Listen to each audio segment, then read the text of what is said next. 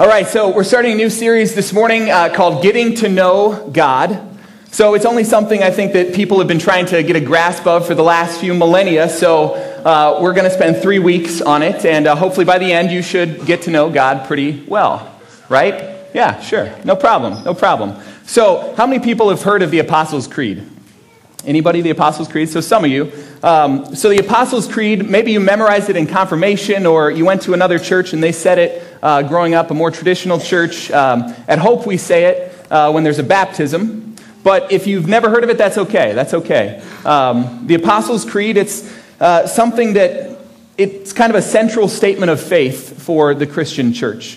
It's something that has its roots that go way back to less than 100 years after Jesus' resurrection. So it's been around for quite a while. And it started as something people would say when they would gather together in houses, and they would remind themselves of the answer to this question: who is God? Who is God? And so I want to just make sure we're all on the same page here this morning. So we're going to say the creed together. Just so that we know what we're talking about. If you've never heard it before, that's okay. We're going to say it together. The words are going to be up on the screen here. So, let's say it together. I believe in God the Father Almighty, creator of heaven and earth. I believe in Jesus Christ, God's only Son, our Lord, who was conceived by the power of the Holy Spirit, born of Virgin Mary, suffered under Pontius Pilate, was crucified, died, and was buried. He descended to the dead. On the third day, he rose again. He ascended into heaven. He is seated at the right hand of the Father, and he will come again to judge the living and the dead. I believe in the Holy Spirit, the Holy Catholic Church, the communion of saints, the forgiveness of sins, the resurrection of the body, and the life everlasting. Amen.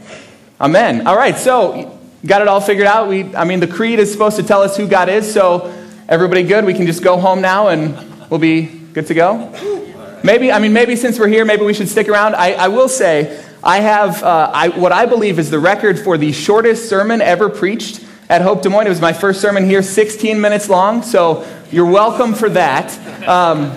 But I thought this morning we go for the opposite record and do the longest sermon ever preached. And I know John's preached some good ones that have been pretty long, so just get comfortable, right? I'm just kidding. There's like a lot of serious faces out there that are like, oh no, it's not what I wanted to be doing this weekend.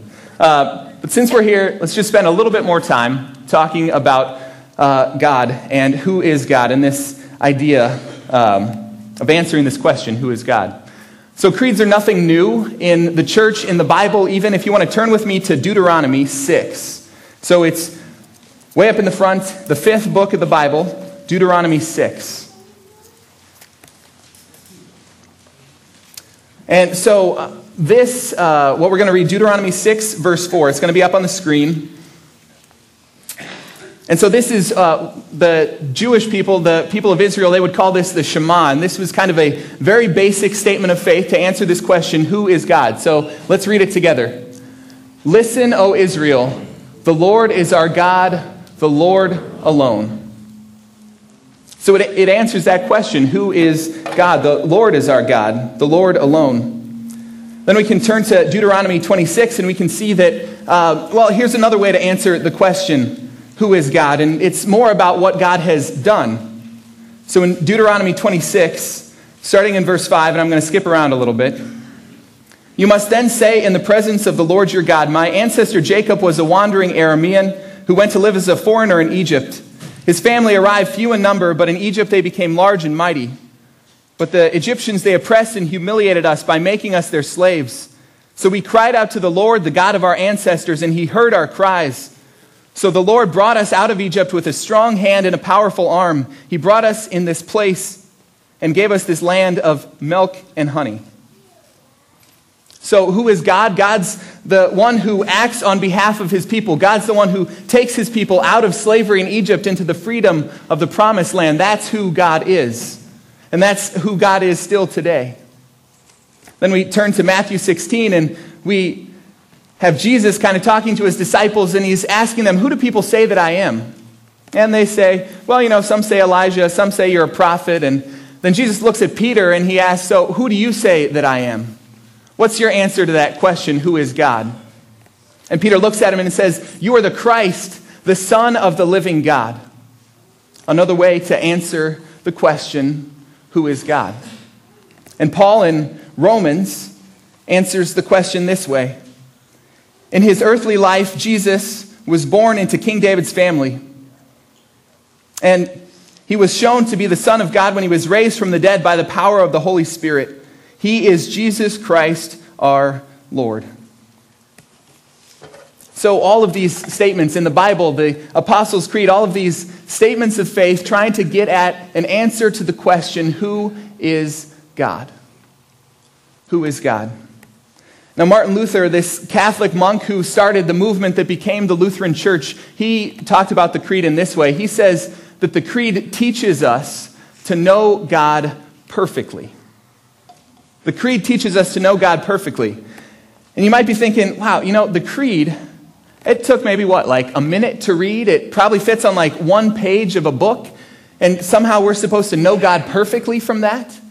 I mean, isn't the Bible kind of supposed to teach us who God is and what he's done? And I've read a lot of stuff in the Bible and I still don't have I wouldn't say a complete, perfect grasp of who God is. So how can this creed, this short thing, teach us to know God perfectly?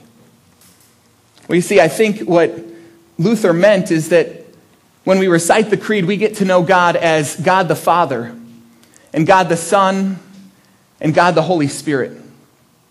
And in those three unique persons, we get to know a complete picture of who God is. We get to know this complete picture of who God is. I believe in God the Father Almighty.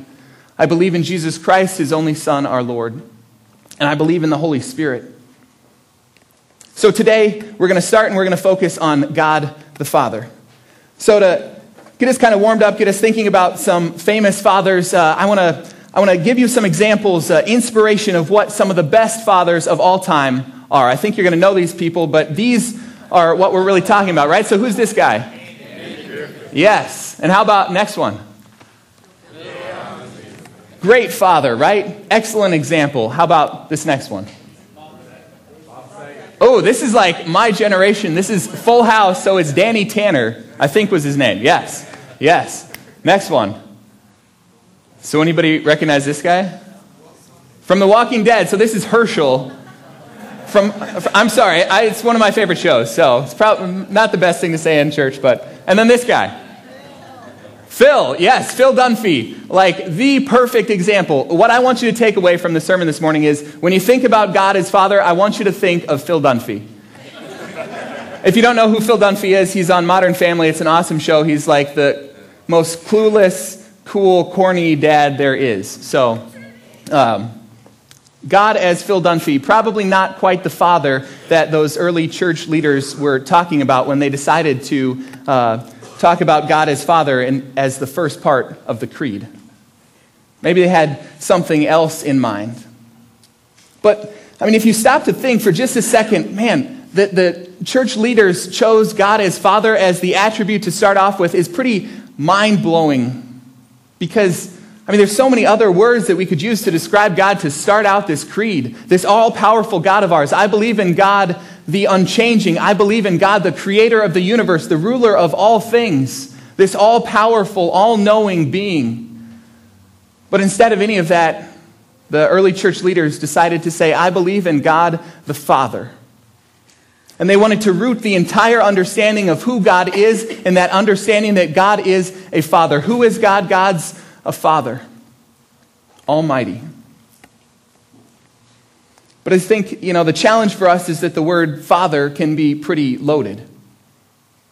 The word Father can be pretty loaded. For me, when I think of the word Father, I think of my earthly father. This is a picture of him and me, one a little more recent than the other. And, I think of this guy who's been a great example in my life, who we share so many things in common, who has been there to listen to me and to support me and to encourage my dreams. And I have great memories, and in a lot of ways, when I look at my dad, I can see in some small ways in him what my heavenly Father must be like.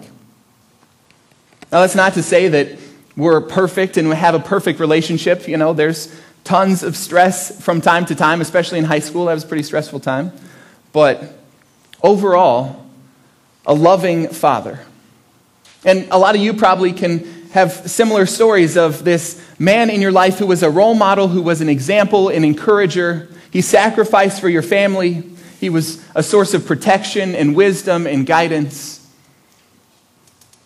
And in those ways, they shape for the positive our view of God as Father. But then for some of us, when I say the word Father, there's different images that come to mind. There's painful images of a harsh critic, of someone who was never there for you, someone who was absent, who was neglectful, who was unreasonable, unreliable. The word Father can be so loaded with so many different meanings. And so when I say God is our Father, some of you out there might be thinking, okay, well, wow, if God is anything like my father, I really don't want anything to do with that guy. I don't want anything to do with that guy. No thanks. I'll take a pass. Let's talk about God as something else. Because you see, it's so easy to impose our mixed up hurts and emotions from our earthly father onto our heavenly Father. It's so easy to impose our mixed up hurts and emotions from our earthly father onto our heavenly Father. So if your dad was distant growing up, it doesn't take much for you to think that God's a distant father. Or if your dad was unreliable growing up, it doesn't take many unanswered prayers for you to start to think that God is just that same kind of unreliable father that you've always known. And it's so easy just to kind of give up on the whole idea. Or maybe your misconceptions about God as Father were formed growing up, and you read in the Bible or you hear at church this idea of God as this vengeful guy, this cosmic cop just waiting for you to mess up, just waiting to punish you for what you've done that's wrong. This violent force instead of a loving Father. Our past can so easily define our present view of God as Father. Our past experiences can do that. So if everybody on this side, you've got the baskets that we passed down for the Connect cards. If you would grab those, and there's a Post-it note in those. And so I want everybody to grab a Post-it note, and if you don't have something to write with, grab a pen. So grab a Post-it note and a pen. The ushers will help you out if you're in the back, don't have one of those. So what I want everybody to do, grab that Post-it note, grab a pen. We're going to take some time just to acknowledge some of those misconceptions, those negative views about God as Father.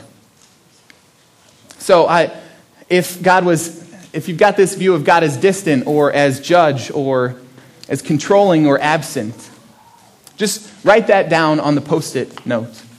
So what I want you to do, write down this negative view or misconception you have held, maybe in the past, maybe now in the present, of God as Father. So I'll give you a few seconds here. We'll let the baskets be passed and just give you a second to think in silence about maybe a negative view of God. No problem, that's fine. Don't worry about it. But you can keep thinking about it throughout the rest of the sermon. But what I want to do for the rest of the time, hold on to those Post-it notes. We're going to use them later on in the service here. But what I want to do is spend the rest of our time digging into what Jesus meant when he used the F word, Father. When he used the F word, Father. Right? Okay, so that got some of your attention back. That's good. That's good. So I want to help us see God the Father through Jesus' eyes. Because this is the reality. Let's read this together from John 1. No one has ever seen God. It is God, the only Son, who is close to the Father's heart, who has made him known. No one has ever seen God. It's God, the only Son, who's close to the Father's heart, who's made him known. And Jesus spent a lot of his time in his earthly ministry, telling people what God, his heavenly Father, was like. He spent a lot of time, and it makes sense. Jesus, God's only Son, can probably paint the best picture of what God the Father looks like. So we get to the Sermon on the Mount in Matthew in chapters 5 through 7, this big chunk of teaching that Jesus does. And there's plenty of spots within here where we get to see this picture of God as Father. So Jesus is talking about loving your enemies, and he says, you should love your enemies because, well, that's what God the Father does. God the Father, that's the way that he acts. And in Matthew 5, we hear this. Matthew 5, 44 through 45. But I say to you, love your enemies, pray for those who persecute you. In that way you will be acting as true children of your Father in heaven. For he gives his sunlight to both the evil and the good, and he sends his rain on those who are just and unjust alike. See, Jesus is saying God is a Father who showers his blessings generously and recklessly on all of his children. All of his children. He doesn't treat them as they deserve to be treated, but he loves them all. Then Jesus is talking about prayer, and he says, God's a Father that you can go to when you have need, when you have things that you need to be provided for. God's that Father. He'll provide for you. So Jesus says, keep on asking, and you will receive what you ask for. You parents, if your children ask for a loaf of bread, do you give them a stone instead? Or if they ask for a fish, do you give them a snake? Of course not, right? So if you sinful people know how to give good gifts to your children, how much more will your heavenly Father give good gifts to those who ask him? See, God is a Father who provides for his children. Then we go a little later in Matthew and we hear this story about a lost sheep. And Jesus is saying, well, God's a Father who loves his children so much that this is the kind of thing that he does. So there's a man that has 100 sheep, and he's tending to these sheep, and he's caring for them, and then one of them wanders off and gets lost. And, well, this man leaves the 99 behind, and he goes in search of this one sheep because that one sheep is just as important as the rest of them. And in that story, Jesus is saying, this is what God the Father is like. Every single one of his children is just as important to him. And he'll do whatever it takes to get that one child back. That's the kind of God, that's the kind of Father that God is. Then we get to this famous parable, the parable of the prodigal son, of the lost son. And Jesus says this is the type of Father that God is. So there's a father who has a son. And the son comes to his dad and he says, hey, how about you just give me all of my inheritance now, because just this family life thing isn't so much fun. I just want to get out there, kind of experience life, have a good time. In reality, the son's saying, Dad, you're basically dead to me, because I'd be getting this money when you die, so why don't you just give it to me now, and I'll go enjoy myself, and, best of luck to you. See you later. And, well, the dad, he's a nice guy. He's a loving father, and he wants to give his kids some freedom to make their own choices. And so he gives his son his share of the inheritance. And the son goes off and he wastes all of this money on parties and women and wine and having a good time. And then the money runs out. And he hits some hard times, some really hard times, to the point where he's watching these pigs eat and he realizes that they're eating better than he is. And it's not going to be much longer before he dies from hunger. Life is not quite how we imagined it would be. And so this son decides he's got to go back to his father and just beg his father to take him back as one of his father's hired hands. Because at least then he'll have some food to eat.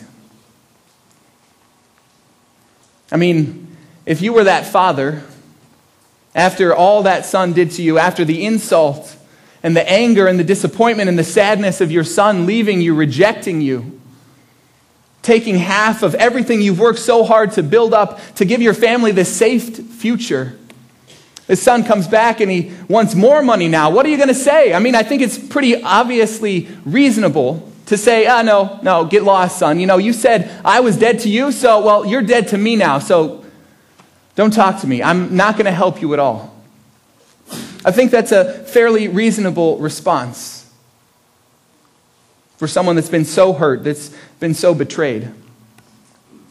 But instead, this is what the father does. So the son, he returns home to his father. And while the son was still a long way off, his father saw him coming.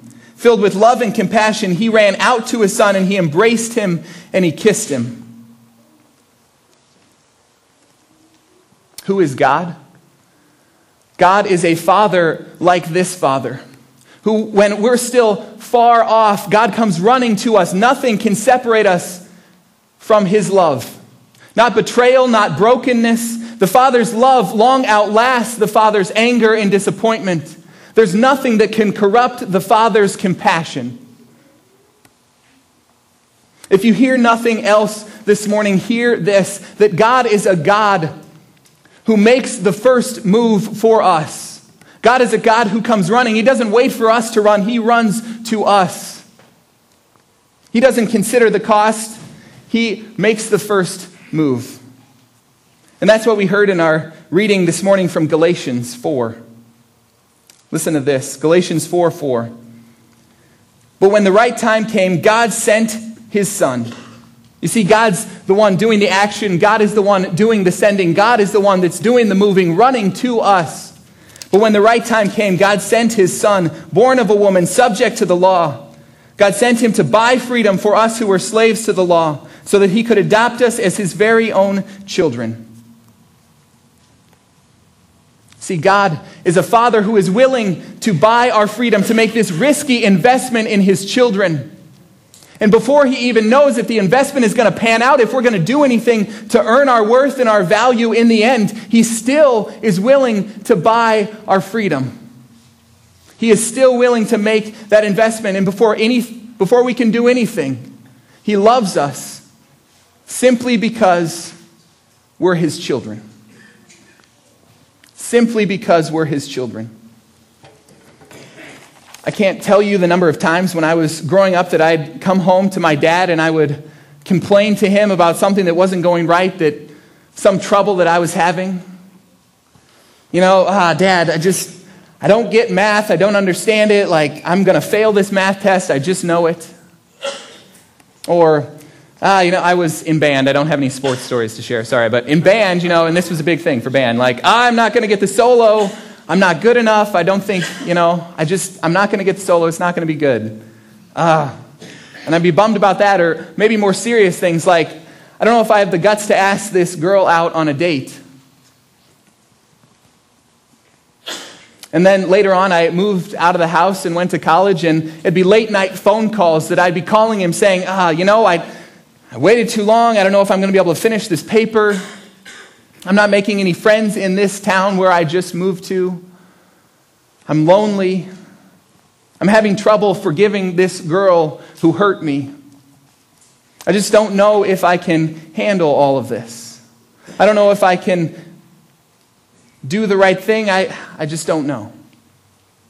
So there'd be these late night phone calls and all these conversations, and in the midst of all of it, my dad would always be encouraging me. And he would always remind me of how talented and gifted I was. But most of all, he would remind me that he would love me and he would be proud of me no matter what, just because I was his son. Just because I was his son. And that's the same kind of love that God the Father has for all of us. He has it for all of us. And if you haven't experienced that love, God is still waiting and God is still ready to be that Father for you. Do you believe that this morning? I believe it because I read about it in the Bible in this story in Matthew 3. Jesus is about to be baptized. And, it's right at the beginning of his ministry, so he hasn't performed any miracles yet. He hasn't said anything particularly brilliant or profound. And yet Jesus goes to the River Jordan, and he's baptized by John, and this is what happens. After his baptism, as Jesus came up out of the water, the heavens were opened, and he saw the Spirit of God descending like a dove and settling on him. And a voice from heaven said, his Father's voice said, "This is my dearly loved Son who brings me great joy." Would you read that together with me? This is my dearly loved Son who brings me great joy. You see, right at the start, before Jesus could do anything to earn the acceptance, the admiration, the affection of his Father, God said, "I love you anyways. I love you just because you are my Son." So no matter the obstacles that you're facing this morning, no matter the anxiety about performing to a certain level, of being good enough, no matter the obstacles of messy relationships or brokenness with your earthly father, no matter the financial trouble you find yourself in or the uncertainty about the future, no matter any of those things, do you believe that God loves you and that God is proud of you simply because you are his child? The same thing that Jesus said, that God said to Jesus when Jesus was baptized, he says that to us in our baptism. In the waters of baptism, we are reborn children of God and inheritors of this eternal life, heirs to the new family kingdom that God has so generously provided for us. So if you haven't been baptized, that's something that I'd be happy to talk with you about after the service. Because the waters of baptism are powerful. It's a powerful symbol to remind us that before we could do anything to prove our worthiness to God, God chooses us. God chooses us. John 1:18, no one has ever seen God. It is God, the only Son, who is close to the Father's heart, who has made him known. So will you know God the Father this morning the way that Jesus knows him? As a Father who provides for his children. As a Father whose love far outlasts his anger. As a Father who adopts us into the family and says, "You belong right here. We've saved a spot for you." And as a Father who says, "I love you and I'm proud of you," before you can do anything to earn it. Because that's the kind of Father we're talking about when we say, "I believe in God the Father Almighty, creator of heaven and earth." That is God our Father. He's a Father who, while we were still far off, came running to us and embraced you and embraced me and embraced all of us together with his love. And so as we wrap up today, I want to give us a chance to not just hear these words, but to embrace them. And so with that Post-it note, with that negative view, that misconception of God, that negative memory, the association you take from your earthly father or from some past experience and you transpose it onto God as Father. You're going to have a chance to come up and place those Post-it notes on these blue poster boards. So you'll come down the center aisle, the band's going to be playing. And make this a spiritual experience for yourself. Take some time to pray before you come up, and come up when you're ready. But pray that, God, would you help me repair any brokenness in the image that I have of you as Father. Help me to see you as Jesus sees you, as a loving Father. So you take those Post-it notes, you'll come down whenever you're ready, put them on the poster board. Leave them behind this morning. And then there's cards that we have with some different words about God. Some positive words to help us remember that God is a loving Father, full of compassion and mercy. And so you can take that as you go back to your seats. Does that make sense to everybody? All right. So, Come when you're ready. The band will be playing here for a while. Amen.